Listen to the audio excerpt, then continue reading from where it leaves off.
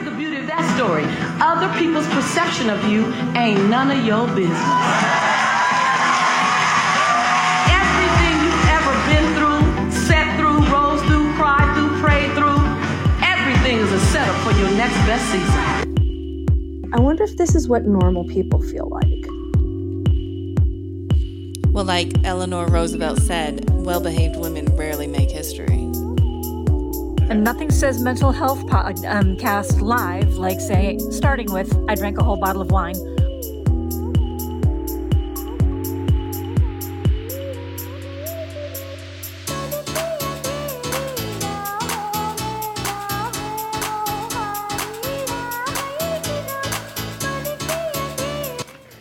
So tonight it's not wine, it's more like tequila and vodka. You ain't lying. You ain't lying right there. Like, no. It is a tequila night, baby. Yes. Yes, it is. It really is a tequila night. You gotta turn that off. Ooh. I'm just gonna let this. I really like the background music. I don't know. Okay. All right. It's one of those. Well, you know what? We'll play it. Who cares? We'll play it when we set it up. Welcome back to another week of Bipolar Girl. I'm kind of liking this rotation every 2 weeks now, and I'm wondering whether or not we need to permanently do this because this gives people time to actually catch up on the episodes before we actually come out with a new one. It gives me time to breathe. It gives everybody time to breathe,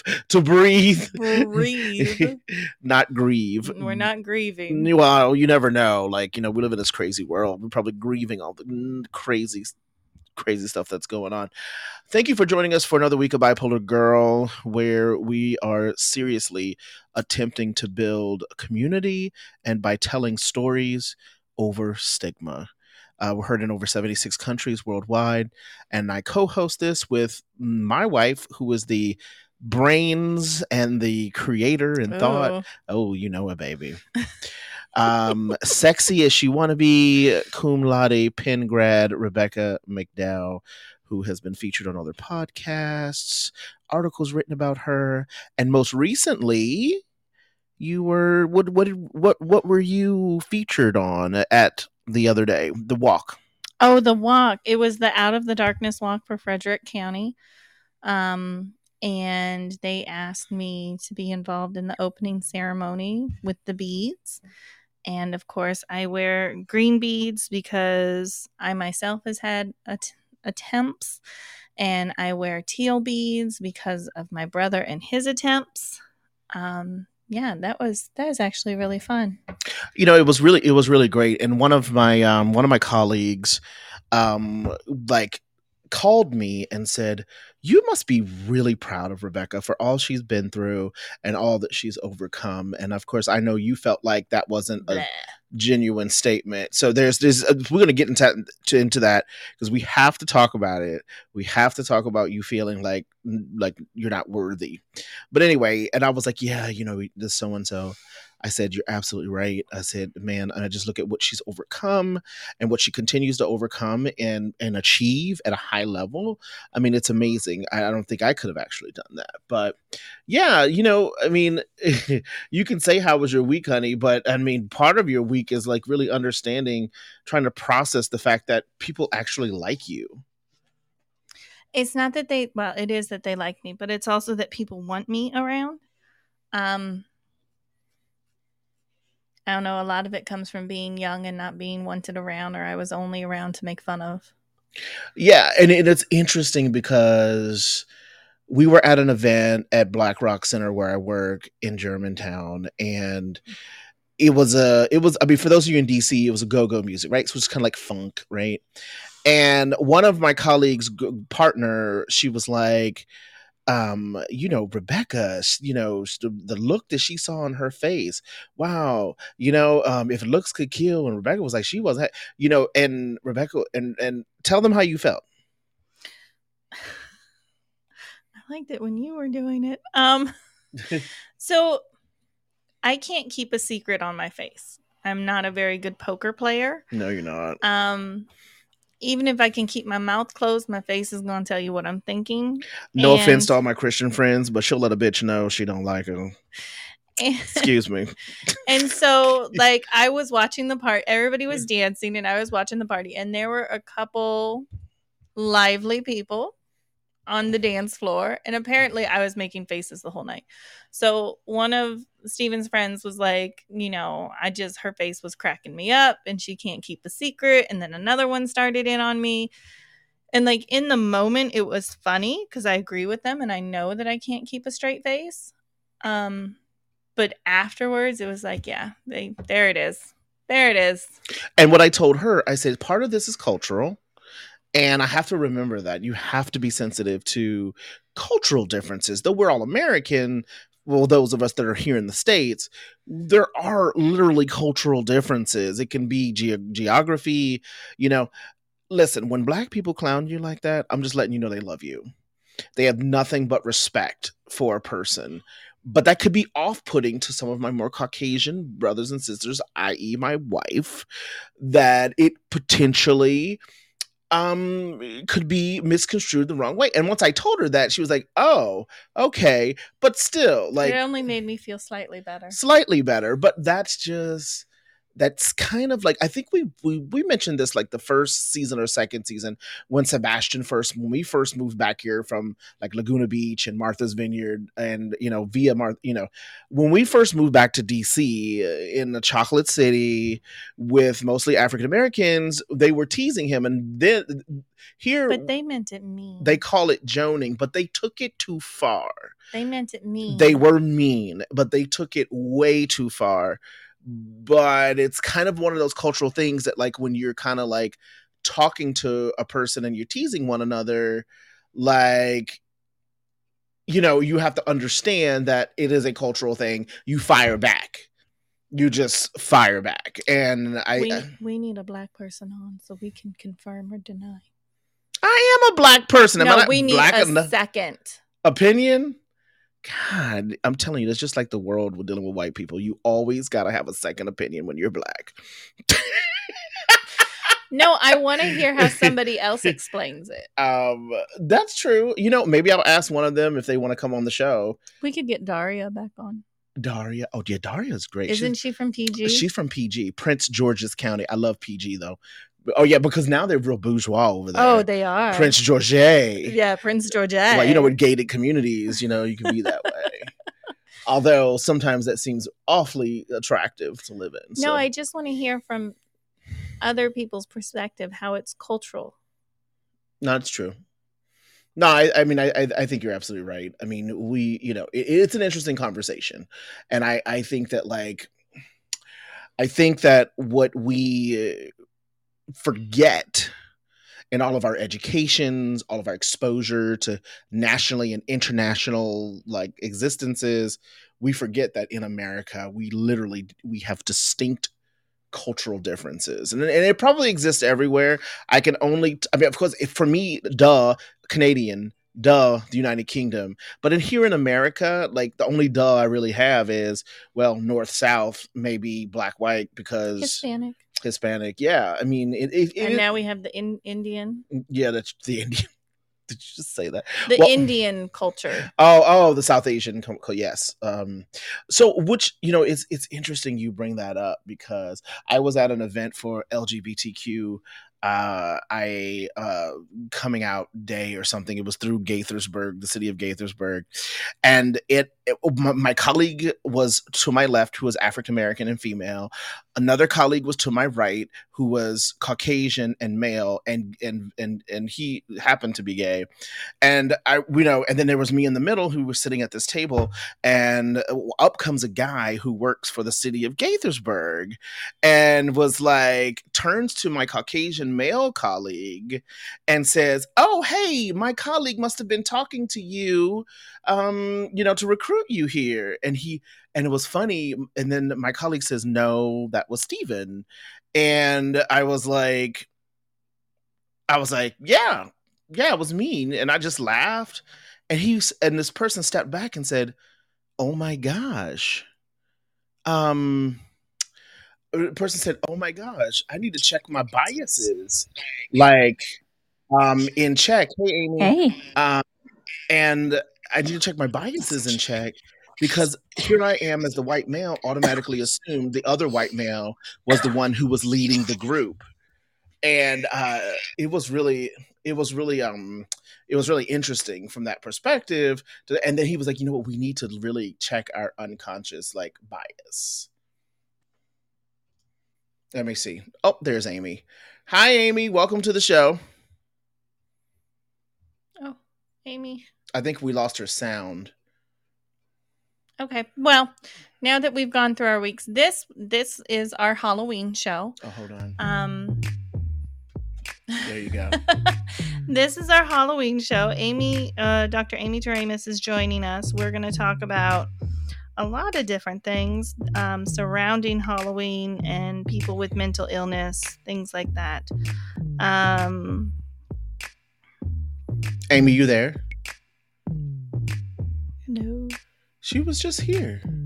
It was scratchy. It was really odd. Yeah. So I don't. You set this show up for me because I don't really understand. We're going to talk about mental health stigma in horror movies. Mm-hmm. A lot of therapists who are portrayed in famous horror movies, both as heroes and the villains. Like Hannibal Lecter would be like the villain. And why sometimes therapists show up in such scary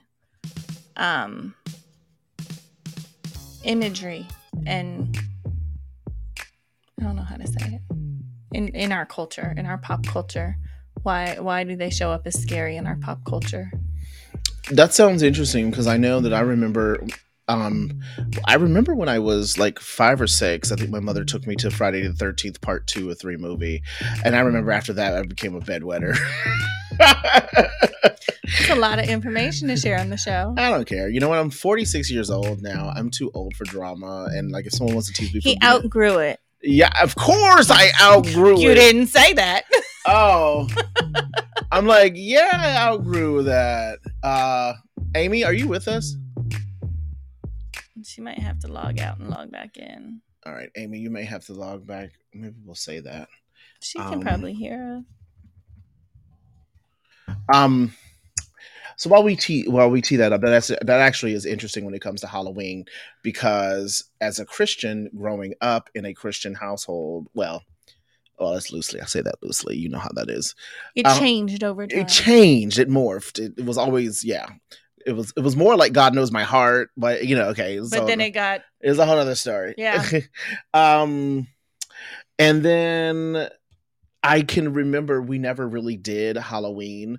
We would go to like, you know, Fall Fest, Harvest festivals. We didn't call it Harvest festivals then. It was kind of like, oh yeah, we're going to do our own thing because we are Christian and we're going to do it, you know, we'll do it our way. And that was great. But, you know, the older I get, I don't really care. I mean, I have my kids now and I really like, yeah, it just doesn't bother me. Amy, are you with us? I am. Yeah. Can you hear me now? Yes, we can hear you now.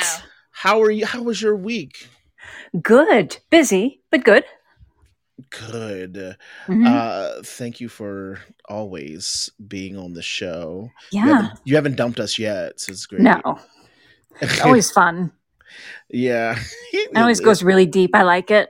Yes, we try. Well, yeah. I mean, I'm trying to have like my own like moments now and talk about how I was traumatized because no one let me have Halloween when I was a kid. But Rebecca set the show up a little bit. And how do you want to lead into it?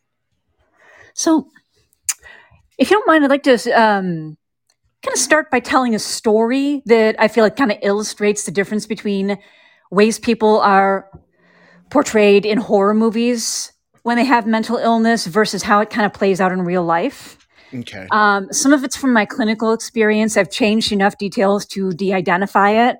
So I kind of adapted it so it wouldn't be recognizable, but it's close enough to what actually happened to kind of illustrate a point, if that makes sense. No, that makes total sense. Yeah. So basically, if any of you have seen the Nightmare on Elm Street movies, you know, pretty good horror movies, classics. And at the start of the first one, you find out how Freddy Krueger was conceived. His mom was, I think, working in a mental health facility, but it was like a seriously horror movied up one. You know, kind of it looked, you know, dark, scary with cages and stuff like that. Right. And somehow she got trapped in the mental health facility in this psych hospital overnight with about 100 people with mental illness, right? Right. And they assaulted her, and that's how Freddy Krueger was conceived. And so that's how one of our classic horror movies portrays a psych hospital, people with mental illness as violent, scary, and not only are they violent and scary, if they reproduce, then those children are going to be violent and scary. Mm-hmm. So Freddy's like violent and scary the next generation. Now, some years ago when I was working in community mental health, it was an older building and there was a thunderstorm and all the power went out. And for reasons we don't have time to go into, but it would be really cool sometime to do a show on like mental health and architecture. There's some interesting stuff there.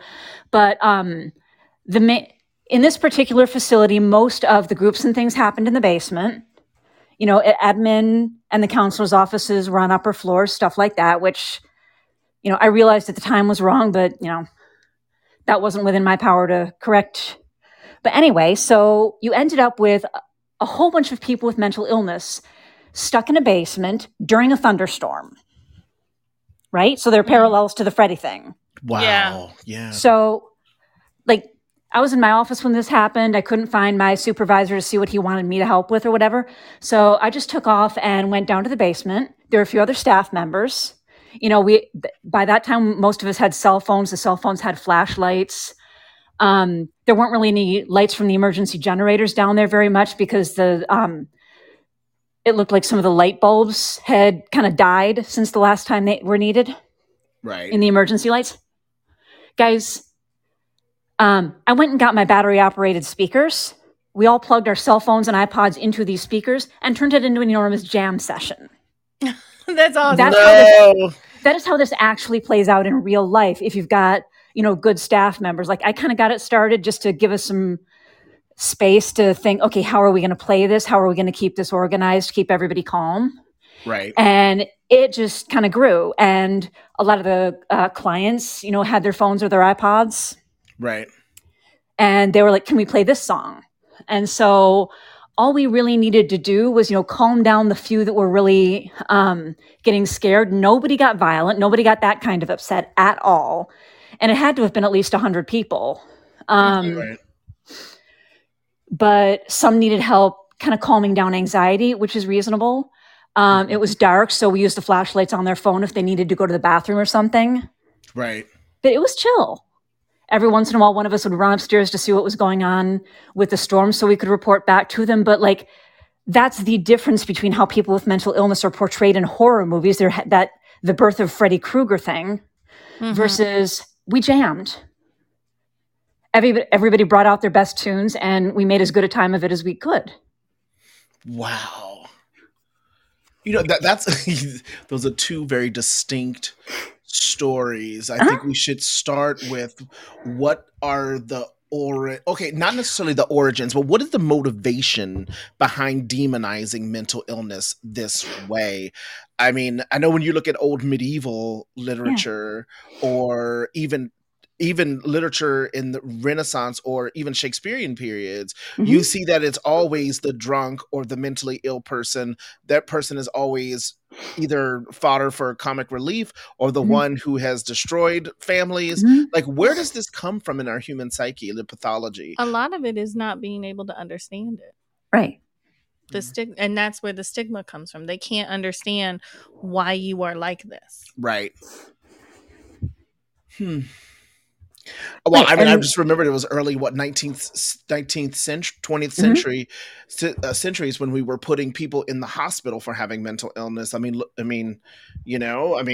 also giving them electric shock. And then, so every culture has had to figure out what they're going to do about people who have what we would call a mental illness. There are certain cultures where maybe somebody who heard voices or saw things, under the right circumstances, they became religious leaders because they could appear to walk between worlds in that way.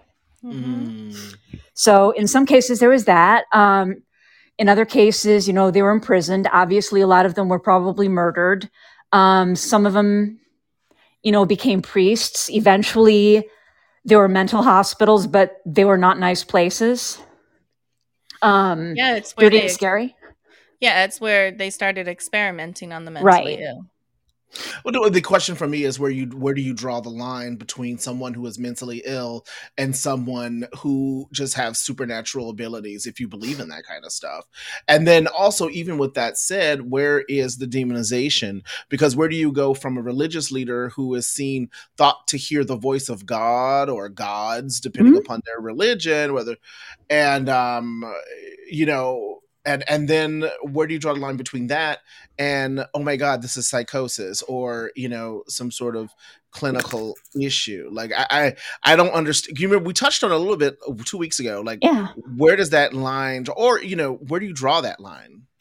So, I mean, a lot of people with mental illness obviously see things or hear things that other people cannot see and hear. I mean, think about how mania would appear to a medieval mind. This person must seem to have suddenly been imbued with superpowers. Right. What is happening to this person? And if you're in a world that thinks primarily in a religious context, and you're in a world where the idea of maybe witches and demons is a lot more familiar than it is to a lot of people in our world. Right. Think how a mania would be interpreted. And then afterwards, maybe that person goes into a depressive episode and they're completely exhausted from and wrung out from the experience. Right. No, it could be interpreted as, demonology, witchcraft, whether they were the victim of it or the perpetrator, whatever. I mean, I live in Chicago. There are still places in Chicago where people have exorcisms. Oof. So I think a lot of it, at least the way we see it, comes from those old days of like witch trials where people genuinely believed in and feared demons and things like that. Yeah.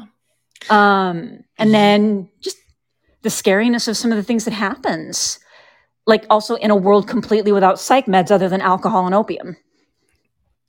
Well, if that's the case, then explain Dante's Inferno.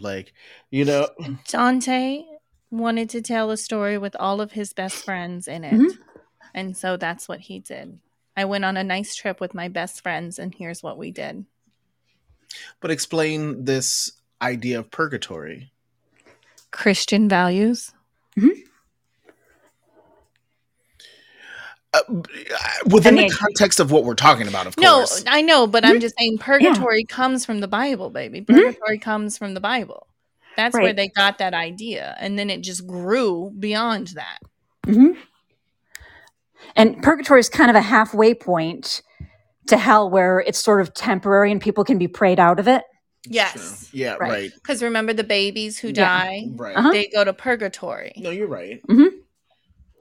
Although, it's interesting too. I don't want to get into a theology discussion, but this is actually fascinating. How even sort of theology changes throughout the centuries. It does. It changes a lot. There's really no talk of purgatory in modern Christian thought and theology. It's really black or white now. Yeah, it's a little and it goes down to one of my old colleagues. Her father was an intellectual and a theologian, and he talked about and it was one of his things that he talked about in his book was mature intellectual faith, which is not like it's not like this voodoo faith that people have a tendency to have.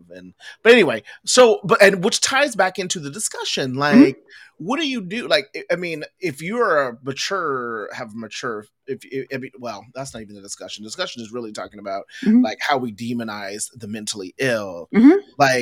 But only some of us do, because Amy has a point. Like, there's a tribe in Africa who, if you're mentally ill, they just, the village takes care of you. They make sure that you eat. They make sure that you're clothed. They make sure that you have money. Like, they all surround them. But there are other villages where, like, they're beaten to death with sticks and stones. Right. So it really depends. And it's our culture that demonizes it.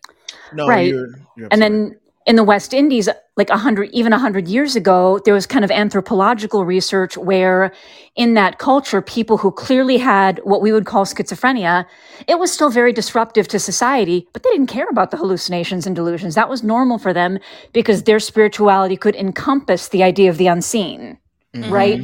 Right. It was when somebody's behavior started to cause them to be separated from society and disrupt the community. Yeah. It was those tight community bonds being threatened that for them was the core of mental illness. Mm-hmm. And when somebody really needed to do something about that. So then, if you don't mind if I kind of... No, keep going. This is fascinating, Professor Amy. I feel like you have your professorial hat on today. Yeah. So like in kind of the 1840s, I think, there was this guy named Mesmer. He was kind of a sideshow hypnotist. There were a lot of them back then. But for some reason, he kind of got taken a little more seriously because he had a lot of people convinced that he could cure pain, cure illness with hypnotism. Mm-hmm. And eventually, that's literally the root of modern psychology. No kidding. Right. There were no psych meds yet back then. And so, fast forward a few decades and you've got doctors using hypnosis in hospitals. And that was the first type of therapy when they discovered that, okay, there was actually a little bit of something to what Mesmer was doing. Right. That hypnosis actually could, change those outcomes a little bit if you talked about your problems, even physical pain under hypnosis. And that's where we get therapy. And it gradually evolved to what we got now. But at the same time, in some parts of the Western world, England, for example, mental hospitals were tourist attractions. You could buy a ticket to go look at the mental patients. Mm-hmm. And whatever was happening with them. Mm-hmm. I had no idea. Mm-hmm. I had no idea. In fact, they Queen Victoria... They turned everything into a sideshow. Anything that they could get money for, they let you in if you paid the right price. Wow. So there's a sideshow piece to the history of psychology. Wow. And mental health treatment. And at the same time, to kind of draw on the whole horror movie theme, there are 2 therapists in a mental hospital in the book Dracula. So as early as 1897, psychology made a big splash in the horror world. Mm-hmm. Mm-hmm. With Dr. Van Helsing, classic character. And there was kind of a student that he had mentored who was now a doctor of his own, who was a character in the book, Dr. Seward, who had his own mental hospital. And one of the patients at the mental hospital, who definitely had some violent episodes, was one of Dracula's victims. Right. Mm-hmm. So the whole character of Dracula was tied in with the idea of mental illness and the implication that a lot of Renfield's mental illness was from Dracula's influence. Because Dracula kind of needed a man on the inside to be his spy. Right. Yeah. Right. In his juice box. In his juice box. Well, that's kind of how, like, the Dracula of that book was just cold. He wasn't kind of the romantic, sexy. I mean, there's definitely something erotic about it, but like, he wasn't the romantic vampire, of the 20th century. Yes. He was pure predator. Yes. So, yeah, when I say Renfield was his juice box, that's basically how Dracula would have seen it. That's fascinating. And then... Keep going. Yeah. And so in this book, it's cool because the therapists are among the heroes. Van Helsing and Seward are among the heroes. And part of that is because they knew hypnosis.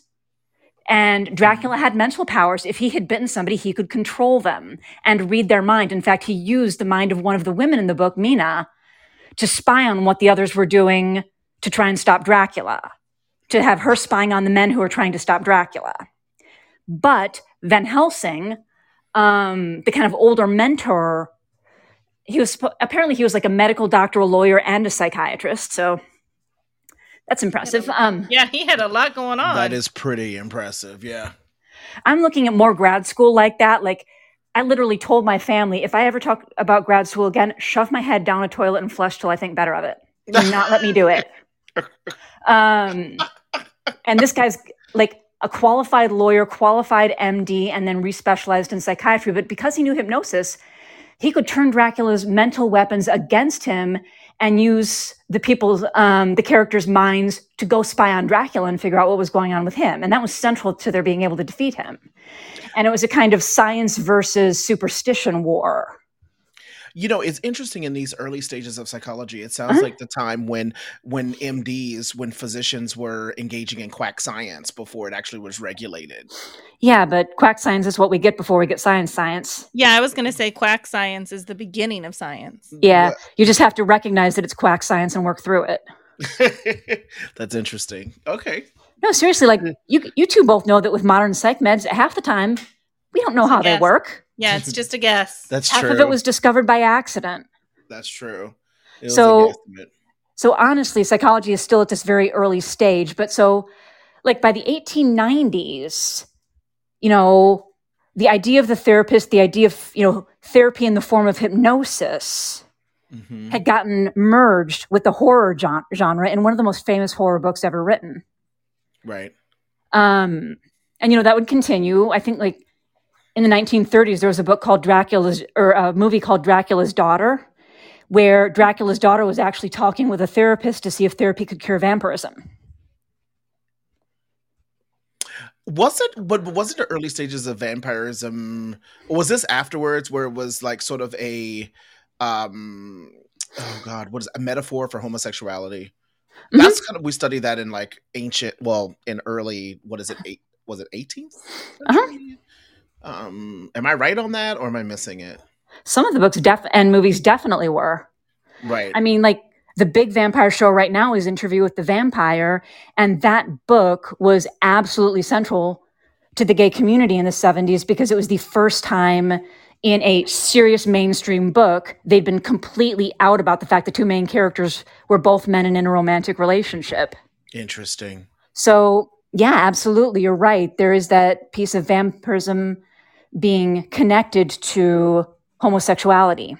And the only reason I say that is because it wasn't until recently that they were still tying homosexuality into a mental disorder. Right. They were trying to pray it away, trying to conversion therapy, Yep. you know, all these things that should be outlawed. Well, conversion therapy is illegal. The problem is that the only way it's enforceable is if you've got some kind of a license. Like no licensed therapist. Well, in Illinois where I live, in DC, in a lot of states it's illegal. There are other states where it's not. Wow. So, but in the states where it's illegal, nobody with a license is allowed to practice it. But there are like religious leaders, life coaches, people who are not licensed by the state. That profession is not licensed. They can do whatever they want. Yeah. I just feel like, go ahead, honey. Were you going to say something? And so that's what scares me about life coaches. Well, life coaches. Oh yeah. Life coaches are the biggest, like, yeah. They just scare me concerned because in a witty they way. just can say whatever and there's no training or anything. Right. And I've known a few who are very, very good. But yeah, it is rolling the dice. Yeah. Right. No, it's true. I have a couple too that I've been. I won't say anything on the show because I don't want them to be. But I do have a concern, and they will admit that as in terms of life coaches, there's a line. You get to the line, and then you hand off to the therapist, or you say, "I'm working with you on X. We're going to storyboard. We're going to work on goals and objectives. And you're going to work with your therapist on PTSD." You know, but I guess the bigger point here is what I'm hearing you say in today's lesson. That's what I feel, Professor Amy, is that there has been profound demonization of those with mentally ill, those who are mentally ill from the dawn of time. Yes. You've always had to figure out what to do with these people who did not fit in and who's more of an outsider than somebody with mental illness. Yeah. Right. Now, what about like movies where the doctor is the sick person, like Hannibal Lecter? Yeah. That's the one that comes to my mind. Right. So sometimes the therapist is just shady. Like maybe they're basically well-intended. They're not exactly the villain. There was an old 1960s TV show, Dark Shadows, that was ridiculously popular. Like really, really, really popular in the 1960s. There was a 1990s version, and then Johnny Depp did a version of it. Not my favorite. Right. I like it as long as I think of it as an affectionate parody and not actual canon. So I've got opinions about Dark Shadows, but there was this psychiatrist character, Julia Hoffman. Right. And she was really cool. The vampire Barnabas Collins was originally kind of in the cold predator Dracula mode. And he had kidnapped a local girl who looked exactly like his fiance from 200 years ago and was trying to use vampire hypnotism via a music box to convince her that she was this woman from 200 years ago that Barnabas was once supposed to marry. But then he cheated on her with a witch who knew voodoo and it got all complicated. Oh. Stay So- away from those voodoo witches. Why stay away from those voodoo But- women? Like in this show, the psychiatrist, Julia Hoffman, Dr. Hoffman, is kind of this morally ambiguous character at first because she's really confused. She enters the picture when the young woman escapes from Barnabas, but she ends up having a psychotic break and she's in a mental hospital, and this woman is one of her treating psychiatrists. Now, Dr. Hoffman, our psychiatrist character, decides she needs to, get a little more information. So she kind of takes off from the hospital for a while to go to where Maggie, the young woman, lived, try and figure out what actually happened to her. How much of this is real? How much of it is psychosis? How much of it is any of that? And she ends up figuring out, oh my God, it's an actual vampire. And she decides that being an MD, she's going to cure vampirism. So she actually approaches the vampire and she's like, I think I can cure you. Medicine is different nowadays than it was in like the 1790s. Let me have a try at actually fixing this. Wow. And he's a little skeptical and regularly threatens to kill her if she screws it up. But she tries. Problem. She's seriously hot for him and everybody can tell. And he can tell. So all of a sudden she's under his power because not only can he threaten her, he can manipulate her. And the show doesn't imply that they were ever physically involved, but that he can totally manipulate her with that. So now she's not exactly a villain, but she's very much in the power and under the influence of one. Had her own tricks turned on her, basically. Wow. And the show progresses. Everybody's roles change. The vampire becomes more of an anti-hero, not exactly a bad guy, but the guy who'll, do the dirty work, kind of. To protect his family. And she becomes his best friend. And they basically Doctor Who their way up and down the family timeline, trying to save this seriously disturbed family from themselves.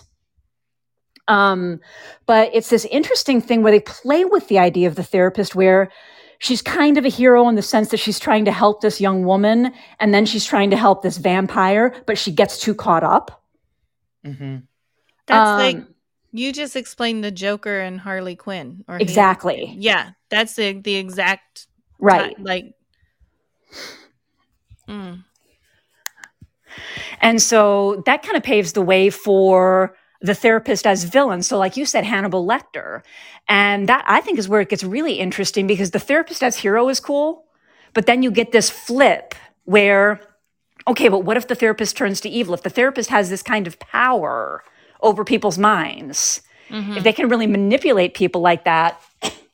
And Silence of the Lambs is kind of extra fun because it takes the supernatural element out of it. Yeah, that movie scared me when I was little. Same, and it was one of my all-time favorite movies. Yep. I still love that movie. Yep, me too. And so you get this idea of, okay, because a therapist is a familiar figure, and by the 1990s, it was established in culture. This is supposed to be a helpful figure. Mm-hmm. Right. But then this movie, among the many things it does, it asks this question: what if the therapist goes bad? What if the therapist takes all those abilities and decides to use it for evil, for manipulation? Mm-hmm. And then, of course, there were, other shows and movies that introduced, evil therapist characters, and that resonated with a lot of people because there have been really shady therapists. Yes. Well, the guy who, he was a doctor, not a therapist, but think back to the guy who started lobotomies. True.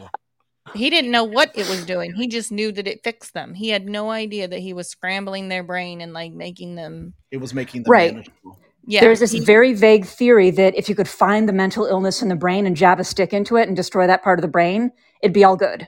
Yeah. Which honestly has a slightly vampiric quality to it. That's how you destroy a vampire. You shove a stick in them. Because that Kennedy's sister. One of the Ethel? Kennedy sisters. Yeah, Ethel. Yeah. Yeah. They did that to her. Mm-hmm. Yeah, that was tough. That was tough. That was a different time, and I'm sure, I'm hoping the family would have done something different now, But yeah, it was sad that they used those kinds of methods for. But it's very true. You stick a stick in a vampire, you're gonna jab a stick up into somebody's brain. Ugh. And Can you imagine? Yeah, but as bad as some psych medicines can get, That's what stopped phlebotomy. Yes. Also, I think the eugenics movement. Oh, that was awful. Ooh. Yeah. Yeah. Because they used to Great point. experiment on the mentally ill. Right. Yeah. Because But we not couldn't- only experiment on them, but sterilize them to make sure they couldn't reproduce and try to get rid of mental illness that way. Yeah, that was one Yeah. way of trying to get rid of it. I guess from the practical sense, I mean, since I don't know what percentage of mental illness is actually genetic, or what is the genetic component. I mean, it would make sense that someone would draw a conclusion, whether logical, illogical, or to actually just preventing procreation. Well, they didn't Right. take into account trauma. Mhm. That's true. They just assumed that it came through family lines, and so if you cut it out of the family, you'll be fine. But they didn't take into account the trauma that can cause mental illness. That's true. That, and they kind of justified it with the idea, well, they're mentally ill. They can't possibly be able to make that decision, Yes, Right. and which is that's a how really, really broad overgeneralization, to say the least. yeah. Right. Uh-huh. Right. So No, I love it. there's been enough really bad things done by therapists in history that there was just enough of that like the Hannibal Lecter character, I think, really resonated because it played on, some people's real life experiences, but then also this idea of what kind of power does a therapist actually have and what happens if they go bad? And the thing is, like, to an extent, Silence of the Lambs and then the sequel Hannibal, Yes. those are vampire movies. I mean, the classic Dracula with the young maiden, the figure of evil went from being a vampire to an evil doctor, a psychopathic doctor. Jeez. And the figure of purity went from being the virginal young woman to being the incorruptible cop. Yeah. Yeah, so they So- still had the duality. Right, exactly. And in the movie Silence of the Lambs, he didn't seduce her sexually. He seduced her through what she wanted most, learning, advancement, to be the one who could do what other people couldn't do and actually get Hannibal Lecter to offer some useful information. Right. So she was both, in some senses, manipulated by him, but like in Dracula, she had power over him because Yeah. he gained some emotional dependence over her. Wow. This is a very smart conversation. I really am enjoying it because this would be a fascinating class. I would totally teach that class. Yeah. I mean, and especially because you begin to see signs of why society has the stigma. If our creative, I mean, I don't know if our intellectual and creative canons like exploited mental illness that way. Oh yeah, pop culture always yeah. exploited it. Yeah, it's crazy. I mean, It just adds to the stigma that other religions have added to it, and the unknown has added to it. And how does this and kind of, this is somewhat of an intellectual tangent, but how does this connect to like zombies and this that's an interesting question. Any thoughts? I don't know. I mean, this idea of being, I don't know, transformed into something else, savagery, like eating people. You become non-human. You become non-human. And what did they think of the mentally ill back in the day? Exactly. As They were non-human. non-human. Right. And even that fear that a person with a mental illness might have, what if I really do lose control of myself? What happens if the mental illness gets bad enough? And sometimes that happens, that a symptom will get bad enough that somebody can't really control their behavior. And so that the zombie idea, I think, kind of exploits that or explores it, depending on the movie, of what would happen if something happened to you where, it felt like your humanity was taken away and you didn't have control over yourself. Wow. I don't know, baby. And zombies are very much Dracula too, because they bite you, and what happens? You turn into one of them. Exactly. Right. And the only way to get rid of them is to stab them in the head, almost like a lobotomy. You remember Walking Dead? It's the same narrative over and over again. Did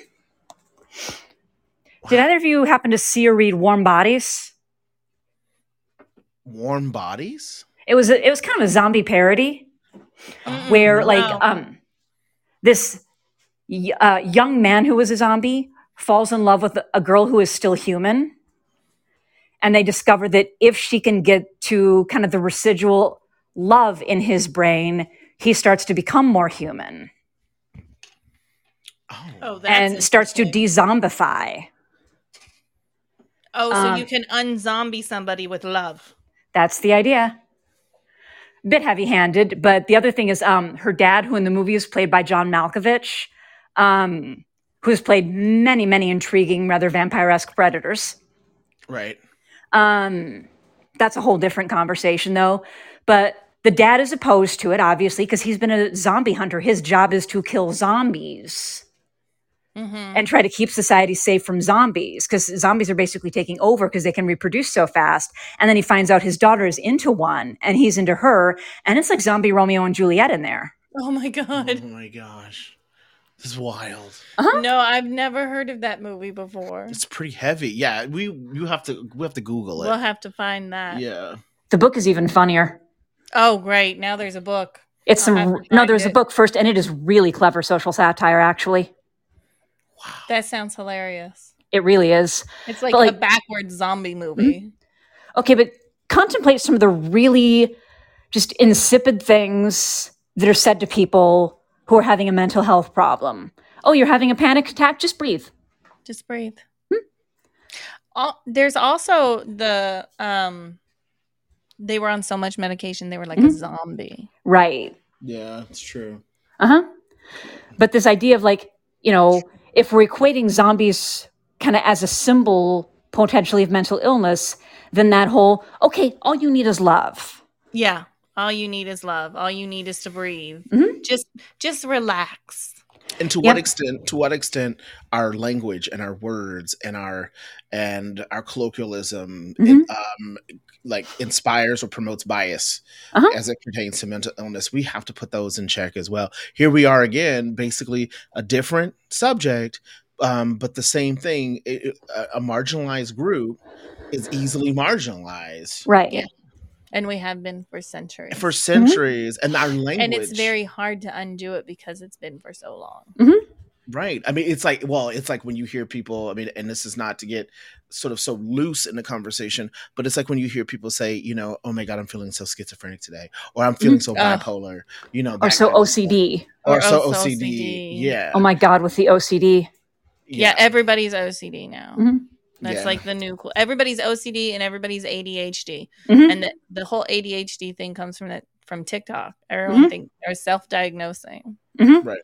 Which self-diagnosis is, a reasonable thing to happen, and sometimes it does. At least it connotes some level of self-awareness. Yeah, right. Like I've had clients who came in and said, hey, I've seen things about ADHD or autism or something like that, on TikTok, on the internet somewhere. I read an article and it really resonated with me. But, then they were coming to somebody who could help them check that out. Yeah. For sure. Yeah. No, I mean, self-diagnosis is valid, especially with stuff like, you see self-diagnosis a lot with autism, especially in females and adults. Like if it didn't get caught when you were younger, because it's hard to get a diagnosis as an adult. It's a weird diagnosis. It is a weird diagnosis. But I mean, think about us. We self-diagnose. You self-diagnosed me with something. You knew there was something wrong. That's true, but I didn't clearly know what it was. Right. But to what extent is that the problem? Is self-awareness part of the problem? Like when one is self-aware that something is mentally wrong in them, in a sense, without an official diagnosis, are we perpetuating the same problem? with, demonizing mental illness through Halloween characters, Mm-hmm. Like, are we doing the same thing by being street therapists? Well, we're making it, people saying that it's, oh, I'm so OCD or the weather is bipolar makes it harder for those who have OCD or who have bipolar because it becomes some flippant kind of thing. It's not taken seriously. Right. And so when you're talking to somebody and you're like, I legit have OCD and I'm having these struggles, and they look at you and be like, oh, everybody's a little OCD. Right. No, they're not. Yeah, no, they're not. That's not how that works. Right. So, I mean, part of it is just that they're owning the title without actually having to experience any of the pain and frustration. Yeah, and not doing the research, right? Mm-hmm. Like, that's how a lot of people think OCD is like neat and tidy. Right. Or bipolar is just emotion. Big like moods. Because you were sad a few minutes ago and now you're happy, so now you're bipolar. I don't know. It feels like there's some relationship there to kind of that casual, flippant use of mental illness terms to like the casual, flippant using mental health facilities as tourist attractions 100 years ago. Yeah. Yeah. Or a little more than 100 years ago, but it's the same kind of flippancy. Yeah, that's a very good point. And it's just not serious. It's not taken seriously. I can't imagine. I cannot simply imagine someone saying, "Oh, I'm going to tour the so-and-so hospital for the criminally insane or for so-and-so psychiatric hospital because it's fun. We're going on holiday." Yeah. We're going to do that tour finally of the so-and-so hospital for the criminally insane. And they have that so-and-so there. I mean, it just doesn't seem appropriate. Well, and there you go. Every hospital was for the criminally insane. Yeah, that's true. That's true. Well, at least probably the entertaining ones were. Yeah, yeah. Are there, in your research, are there any discussions in terms of ways to bend the arc on this? Like, change it, go back the other way. Listen, this is mental illness, or these are what was it from our guy from Dubai? George? No. George. It was the Dependables. No, the people of determination. The people of determination. Like, how do we get there, Amy? I don't know how they got there. I definitely have to look more into it. But one of the biggest things with representation is just basic social psychology, persuasion, showing people, not only showing people things that kind of present things accurately, but one of the things that has most changed people's opinion about any kind of discrimination or any kind of media error in the way they portray things is media education, the ability to pick apart a TV show and understand what messages you're getting from it. Yes. And in that, you don't have to even give up the TV show. You can still watch your trash TV. I know I've got mine, but you will understand it enough that you will not necessarily be unduly influenced by it. This is very true. And that's all tied in with the idea of representation. To be able to read a book, look at a show, and say, okay, this is super entertaining and I kind of like it, but there's some stuff about this that's a little bit cringe, and this is it. And so, that kind of frees you up to watch the show or not watch the show as you prefer, but not to actually take those ideas into your head. Mm-hmm. Well, and there's many tropes that come out of this too. I mean, this idea of the hysterical woman in the 30s. Right. Yeah, we were always hospitalized for hysteria. Yeah, exactly. Actually, no. Sometimes you just got a doctor coming at you with a vibrator. Oh, that's true too. That was a way of treating. Did you not know that? He didn't know that. That was one of the main ways that they treated hysteria in women. Okay. Look, Pause. It's because y'all didn't do it. Pause. We had to go to the doctor. Like, it was a medical procedure. This is the second time in the last 4 weeks that I've been stumped. The first time was a person who said, listen, I'm living with my boyfriend and his husband. And it wasn't that it got me. It was the nature in which it was delivered out in the open, like, so, just so casual, which is great in one hand, right? Alternative families and got it. But I mean, I did not know How the did doctor you not came. know that? I had no idea. Was this because like I didn't take a feminist literature class? Probably. I should have. Probably, but you didn't like the professor. No, I took gay and lesbian lit because I think that like, you know, Rimbaud and like or Rimbaud and Ginsberg, like all were like pretty interesting. When they stopped locking us up in the hospital because they found a cure, the cure was an orgasm. Get out.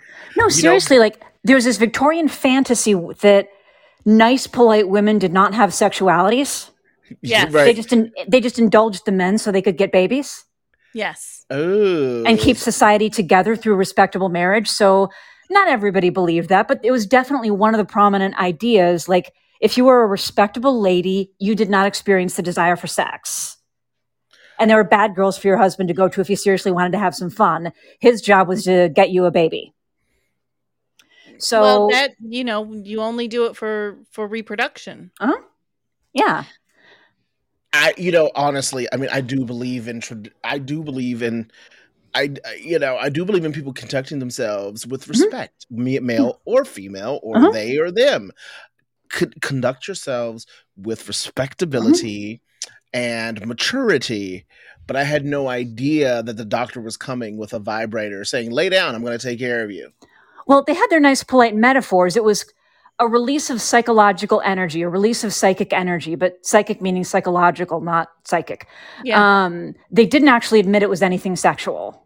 No, it was never anything sexual. It was releasing the psychosis or releasing the hysteria. Right. And so the doctor's fingers were getting tired, So they quite used frankly. vibrators.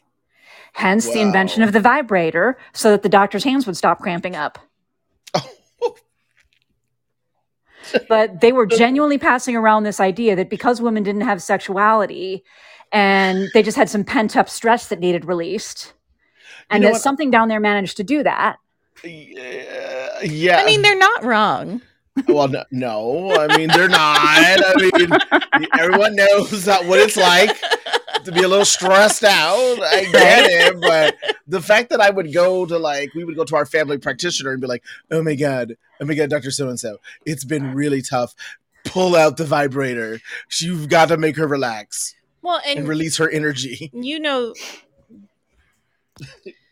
the link between hysterics and hysterectomies, right? Mm-hmm. Like they're the same word. We were hysterical because we had uteruses. Mm-hmm. And they floated around and didn't do what they were supposed to. Yeah, they just floated around and got trapped in stuff, and now we're hysterical. I think the floating uteruses only happened in ancient Greece, though. Well, when trains were invented, when the locomotive was invented, they didn't want women on them because they thought their uterus would fly out because of the speed. Oh, that's hilarious. Yeah.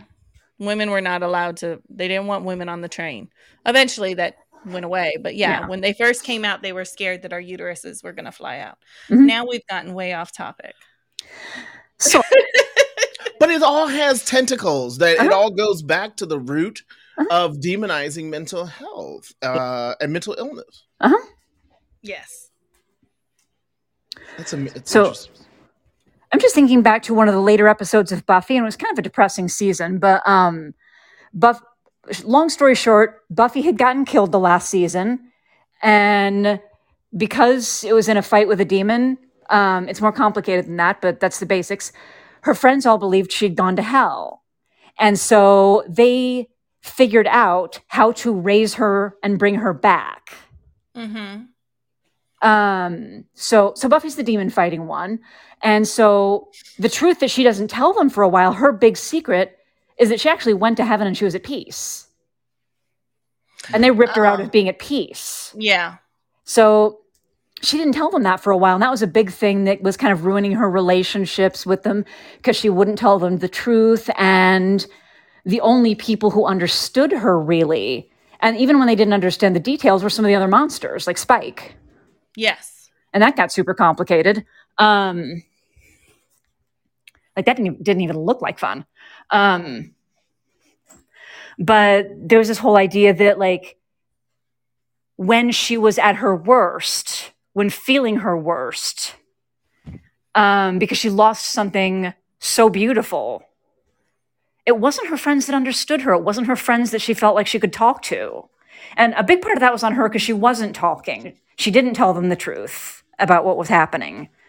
But it was to the monsters on the show that she went, particularly the one that had been like her arch enemy for ages, but now they were talking, and quite frankly, a lot more. But then I think there were a lot of people who would go there with Spike.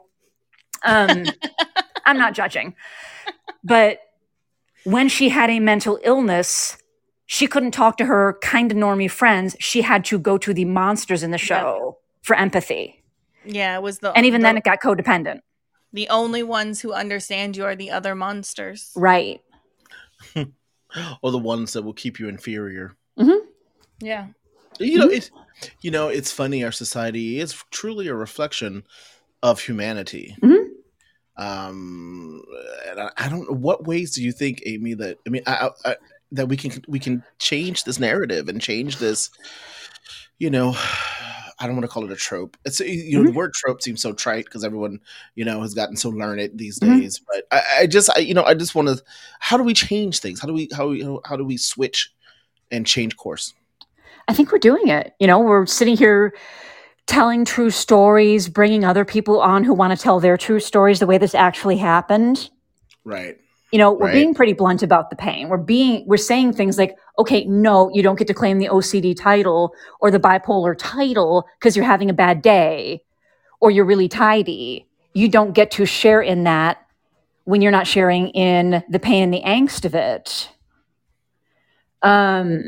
We're telling all these truths, and I think that's one of the biggest things we can do. And, as, mental health advocacy gets bigger and bigger, I'm definitely not the only professor who's introducing it into their classes anymore. It's an actual thing. A while back on season 2, we had Hunter Keegan on, and a couple of teachers have actually assigned his book. No kidding. So he's had his book assigned in abnormal psych classes a couple of times, and my abnormal psych students have assignments. I give them suggestions, but they're not limited to those of, books they can take a glance at, or like blogs, podcasts they can listen to. So that alongside all the stuff in their textbook, they're seeing the exact same things sometimes from the point of view of people who have that illness and are writing or speaking about it. Mm-hmm. So stuff like that, introducing that as a valid part of the story enough that it belongs in a classroom, I think is going to be important, because the voice of people with mental illness being right alongside the researchers and therapists and teachers. And, the times when people definitely match more than one of those identities. At my grad school, there was a teacher who was very open about the fact that she had bipolar disorder and sometimes had to take time off for it. Interesting that she was able to keep to maintain her career as well. Yeah. with it. Mm-hmm. Wow. So go ahead. I just think that the work that you're doing here to get kind of the true stories out, present people with mental illness as complete human beings, not just defined by their illness, even though that's an important part of them. I think that is the work that's going to change things. A friend of mine who lives in Brussels said the same thing in a way. He said, you guys just keep doing the show. Mm-hmm. Keep doing the show, because eventually, it doesn't matter. At some point, it's going to be a canon for the subject matter. Like, people are going to reference it and and listen to it, because it'll last through eternity, or at least while we are still in existence. Right. And it will just normalize, I think, in a way that people actually want to voluntarily listen to, this idea that when we're talking about mental illness, that the voices of people with mental illness should be found right alongside the voices of doctors, researchers, and so forth. And treating that as casual and normal. Yes. Yeah, that's what's interesting about the last couple years since you've been with us, is to be able to, or the last 4 seasons, my goodness, that we've been all together, we've been able to have these very real people with top researchers or clinicians, and to really show a human side and a academic side. I mean, it's been an honor to be able to do something like that. Oh, it's been an honor and a lot of fun. Yes. So do you have any closing thoughts? We're coming up, we're just at the top of the hour. And after this we'll transition into the proverb of the week. But do you have any closing thoughts? Just that when you're watching a horror movie, like, I love horror movies. So I'm definitely not trying to demonize horror movies. I was the kid who was like cleaning the children's section of the library out of all the books that had ghosts and vampires in them. People worried. So I love horror, always have. But when you're watching something like that and there's a therapist or somebody with mental illness in it, go ahead, enjoy, but then also do that media education type thing where you think about, okay, what are they trying to tell me about people with mental illness? What are they trying to tell me? And I just think there's something interesting to explore about the therapist as villain, just because sometimes people have real reasons to fear therapy. Yeah. And that's something we need to explore. Yes. Absolutely. Why the therapist is so easily cast as villain and can be somebody people are afraid of. You're absolutely right. And we definitely sounds like to me, this is room for a panel discussion, actually. Yeah. Mm-hmm. And it's a conversation we should definitely continue to have. Well, yeah. Thanks once again, our co-host, Dr. Amy DeRamus, for taking us through this journey, the horrors of Halloween. I think that should be the name of the show this week. Okay, you can change it. What did you name it? You just named it the Halloween show. Oh, no, the horrors of Halloween. There you go. Mm-hmm. Yeah, I think that'll be it. All right, so let's move into our proverb of the week, or 2 weeks now. So I don't have a proverb, but I do have a quote in line with our Halloween theme. So it's from Mary Shelley's Frankenstein. Nice. And it is, "There is something at work in my soul which I do not understand." Which I like, because that can also equate to mental illness. Mm-hmm. Yeah, that's true. Amy, what are your perspectives? So much. Like, one of the things that I talk about a lot with patients is how there is no such thing as a bad trait. There is a trait that's taken to an extreme. Mm-hmm. So sometimes the traits that are troubling you now are going to have a positive flip side. And like with that quotation, both of them may be in your soul. Something in your soul that you don't understand could be something nightmarish, but the exact same trait, maybe less extreme or taken in a different direction, could be one of your greatest strengths. That's true. Mm-hmm. I like that. Wow. I for me, when I was thinking of that, and I was like, at first I'm like, oh, I'm drawing a blank. But I think the biggest one is that there are always things inside us that we are not quite aware of until the appropriate moment. Mm-hmm. And I think throughout life, as we go and we hit these milestones and these benchmarks, there are certain things inside of us that actually come to light and come to fruition, or that will take you into your true destiny. And I think the only thing that's different between someone who is successful or have achieved their destiny or someone who is unsuccessful is the ability to be sensitive and open to it. And I think that what that little quote sort of hearkened, or sort of smacking of, is be open to those things that are within you, because your genetic code is a book, it's a story, and but it also could be a recipe for your existence in your future. Y'all are way deeper than I am, because to me it was just like, I remember being sick before I was diagnosed and not understanding what was wrong. Yeah. And that was scary. That's still pretty deep. That's pretty deep. You actually had to go deeper. Yeah, you had to dig. You pull back all those layers. Yeah. That's very cool. Well, thank you very much for this week's interview. Again, thank you, Amy. Honey, what's the song of the week this week? Because it's Halloween, we have Somebody's Watching Me. Fun. Yes. All right. Have a great Halloween. By the time this show airs, it will be Halloween. Yes, so, folks, it will. What are you dressing up as, Amy? Unfortunately, a therapist. I have to work that night. No. Well, enjoy this song and eat some candy on us. Thank you.